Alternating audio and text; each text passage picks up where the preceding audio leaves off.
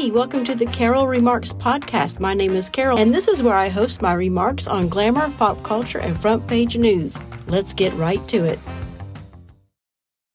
Hello, and good morning. It is Saturday, which means this is a bonus content, and here's another bonus for you.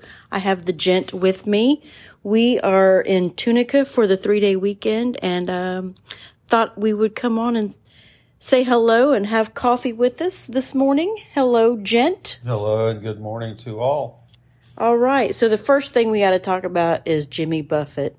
He died yesterday.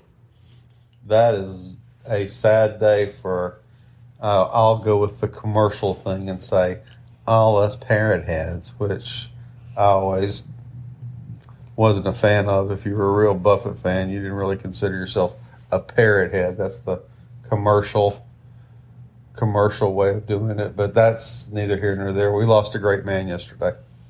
Absolutely. So tell us about Jimmy Buffett, what you know, how he affected you, the songs you liked, that kind of thing. Oh, Lord. You're going to make me cry. Oh, no. I don't want to make you cry.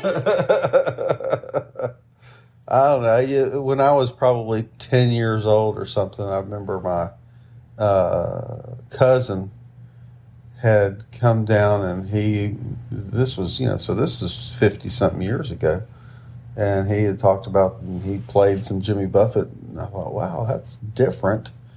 I'm 10 years old. I'm not sure I'm infatuated with it, but growing up on the ocean and growing up in the South, and those lyrics, most of his lyrics just kind of hit home. There was a lot of the seafaring and a lot of the coastal histories and stuff like that just stuck with us. And, his lyrics were so different, and, it wasn't commercial mainstream. It was relatable in a lot of ways. So that just made it, part of, you could sing to him too. What would be your favorite Jimmy Buffett song? There's no way to say that. Oh. There's no way. How about a favorite lyric? When you think Jimmy Buffett, what's the first thing that comes to mind? God's own drunk and a fearless man. Well, there you go. It hung him up. Or, Mr. Bear, I love every hair on your 27-acre body. That's where the 27 acres come from. Yes, okay, it does. Y'all have to tell you a story. The gent and I, he always jokes about his 27-acre body. And I'm like, where in the world did that come from? Well, it comes from the Jimmy Buffett song. God's own drunk. God's own drunk. Well, there you go. There you have it. All right, moving on. It is... one thing before you go on like that. Okay. There are so many things, and my wife will tell you this, that she'll make a comment and I'll laugh, and then I'll make a little snip or comment or something, and it's a obscure line from a Seinfeld or a Caddyshack or something, or a Jimmy Buffett song, and it's probably a Jimmy Buffett song. So those are some or the young ones, yes. So all these obscure little lines that have stuck in my mind. They're probably going to come out this coming week and the next month, and be lots of Jimmy Buffett little obscure lines of songs that people, you don't know. Mm-hmm. Not the songs you know by heart. Well, okay. For all the people who know Jimmy Buffett will understand what I just said. Oh, yeah. I guess I'm not a real Jimmy Buffett fan because I don't know what you were referring to. I guess that was a lyric from a song. There was an album they put out, Songs You Know by Heart. Oh. And that's why I said songs you don't know by heart. Very clever. I've married a clever man. People won't know those lyrics because they weren't true Jimmy Buffett fans. All right.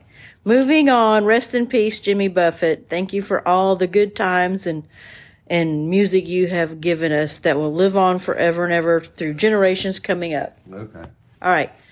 So it's fall, which to me, fall to me starts in September, but it really started last part of August was the official date, like the last week in August sometime. Which means pumpkin spice. And holidays coming up and cooler weather.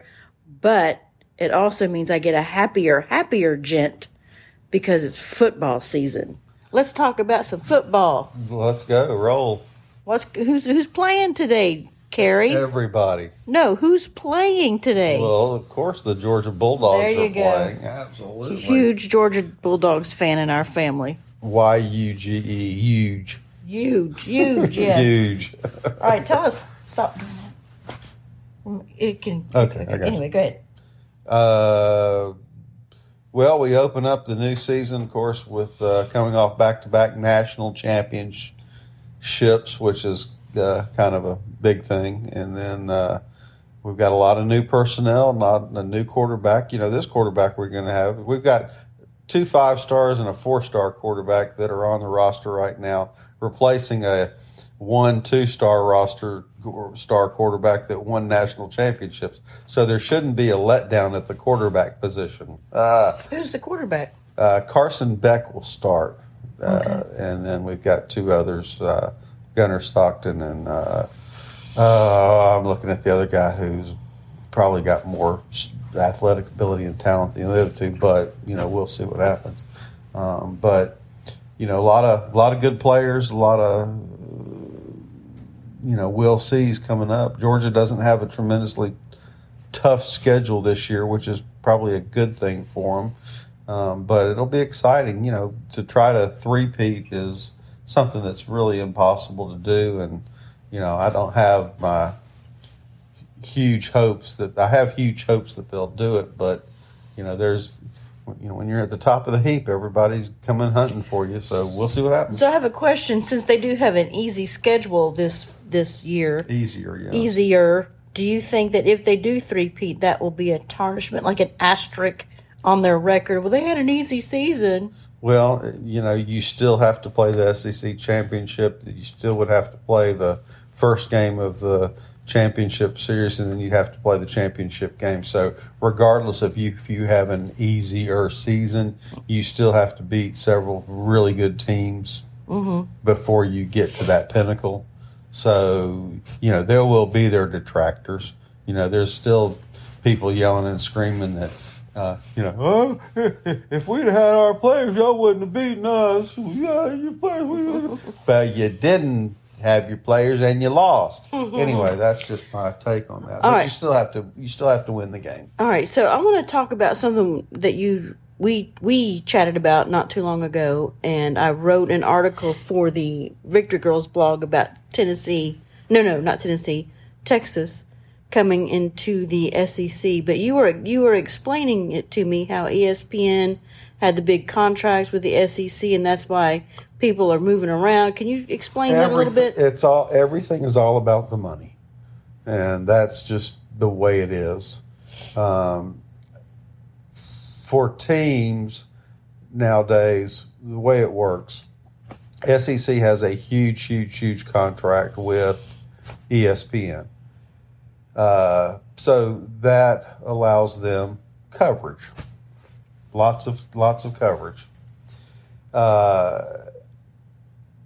That coverage provides revenue to, of course, the conference itself. The conference itself allows that in turn brings more players in. And you've got 2 things working in there. Number 1, the more players, the better the teams, the more coverage. Number 2, the NIL, which is the contracts for the kids, that promotes the kids to get more money and more contracts. So therefore now that builds upon itself to get more money for kids and their contracts, because the company says, okay, you're playing for the SEC, you're going to get more exposure. We're going to give you more money to play an amateur sport.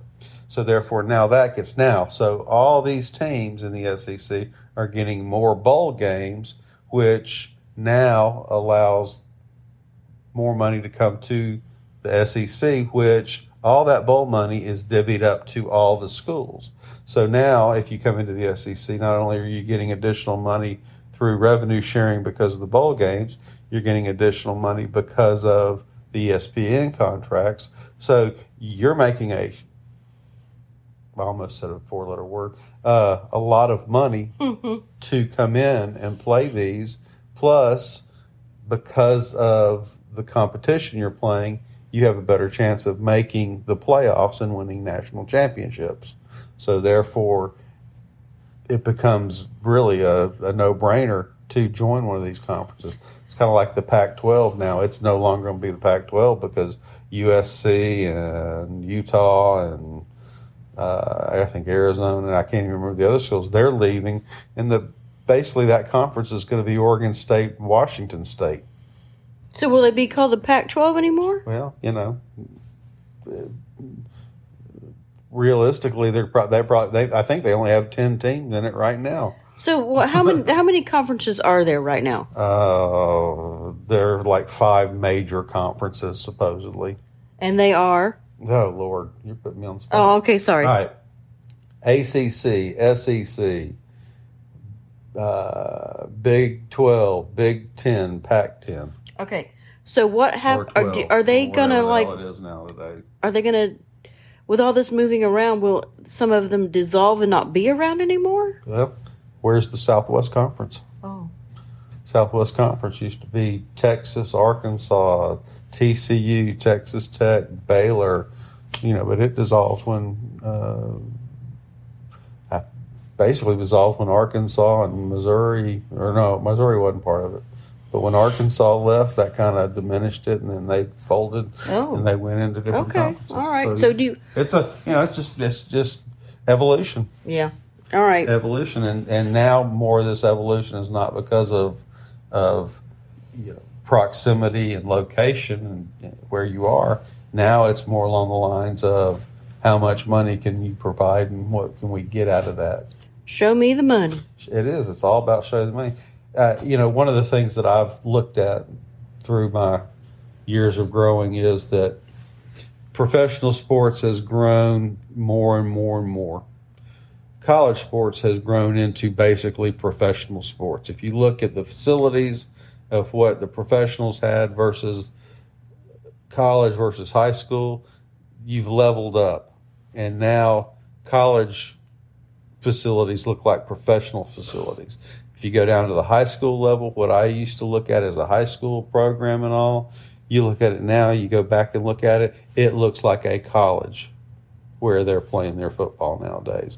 And, a lot of the high schools are getting to that point where, you look at the Mater Days and the IMG and St. John Bosco and St. Joseph's and all this, especially in basketball, but in football too, they've got 15, 20 5-star athletes playing on their team. And you look at their roster and they're from all around the country. They've come in to play football at a particular school. That's not a high school team.